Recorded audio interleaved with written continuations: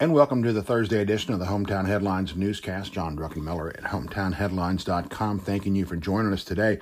A lot of news happening, most of it happening this morning, as a matter of fact. A morning storm has soaked northwest Georgia. A lot of rain out there. Please be careful if you're listening early and driving to work or school.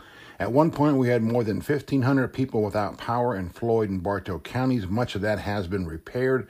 We continue under a flash flood watch until 1 this afternoon. This extra rain, by the way, is on top of what we've already had in recent days here in northwest Georgia. We have the latest on roads, floodings, and our rivers as well. At least 2 school systems in our area, Calhoun and Gordon County schools, are scheduled delays today. They're opening 2 hours late in Gordon County today. No other reports as of this recording.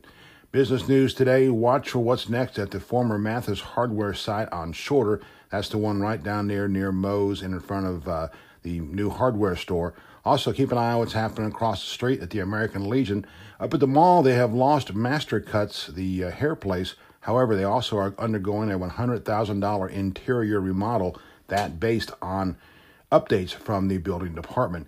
Health news today, Dr. Kristen Perkle has joined the Harbin Clinic Family Medicine in Cartersville.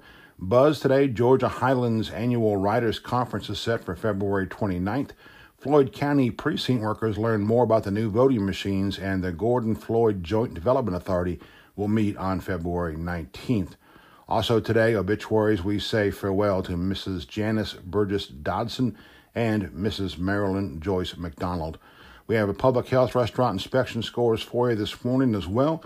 Greater Community Bank brings you the Crime Watch report from Floyd, Bartow, and Polk counties, now updated on the website.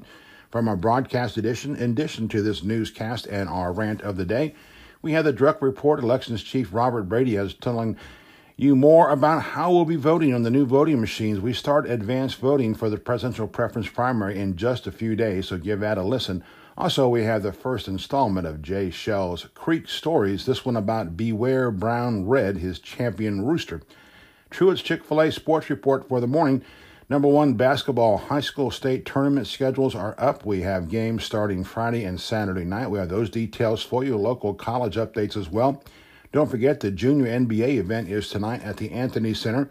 Baseball, we have a quick video as the Atlanta Braves pitchers and catchers report to the new spring training complex down in Northport, Florida.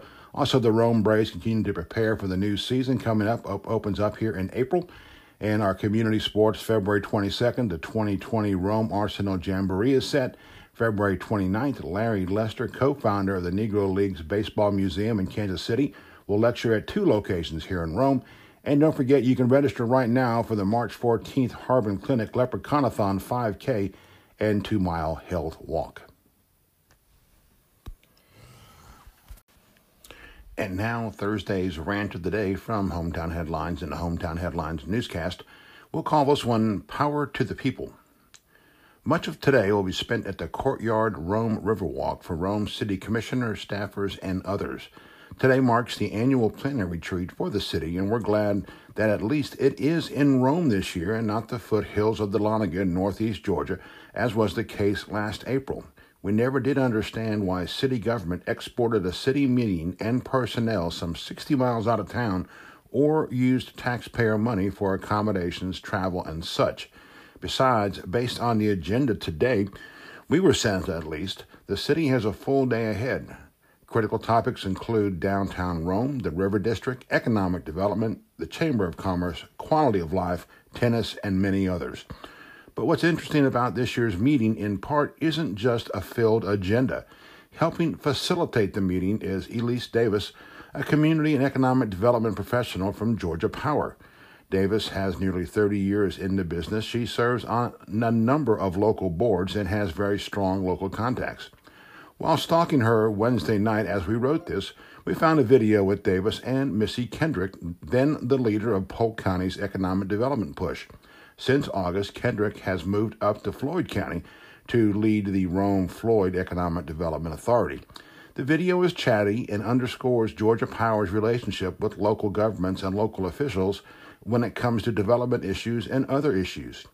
We've seen Georgia Power as a player over the years here in northwest Georgia. Still, we were surprised to hear how much sway the utility has had especially in some recent economic development matters in Rome and Floyd County, including even personnel reviews, if you want to call it that.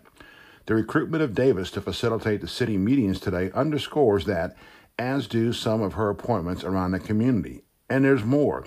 There's the recent $10,000 donation by Georgia Power to the Rome-Floyd Economic Development Authority, said to be earmarked to help with the development of a website to get it up and running. And there's the announcement that Georgia Power Regional Manager Cassandra Wheeler is the chair-elect of the Rome-Floyd Chamber, set to lead that group starting January 2021.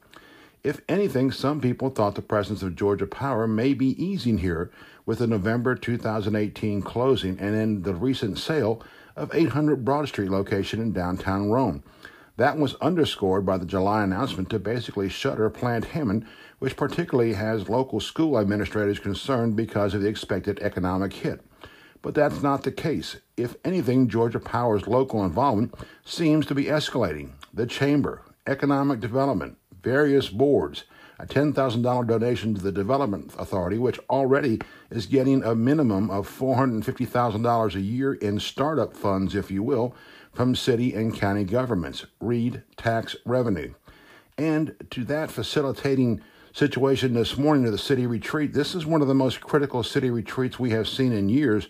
We urge you to watch what comes out of it today, especially concerning housing, suddenly an issue in Northwest Georgia. We just find this confluence, if you will, interesting. At least that's the view from the outside.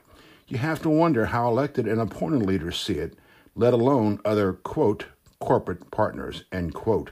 This is John Druckenmiller with Hometown Headlines, thanking you for joining us today. Please stay with us throughout the day as we continue to track our morning storms and any aftermath there and other breaking news. We have been alerted to one major medical story. We'll have those details for you, hopefully, later on this afternoon. Right now, we open, we close with the stylish renderings of Funky Druck from the funky one himself, Harry Musselwhite. Have a safe day in Northwest Georgia.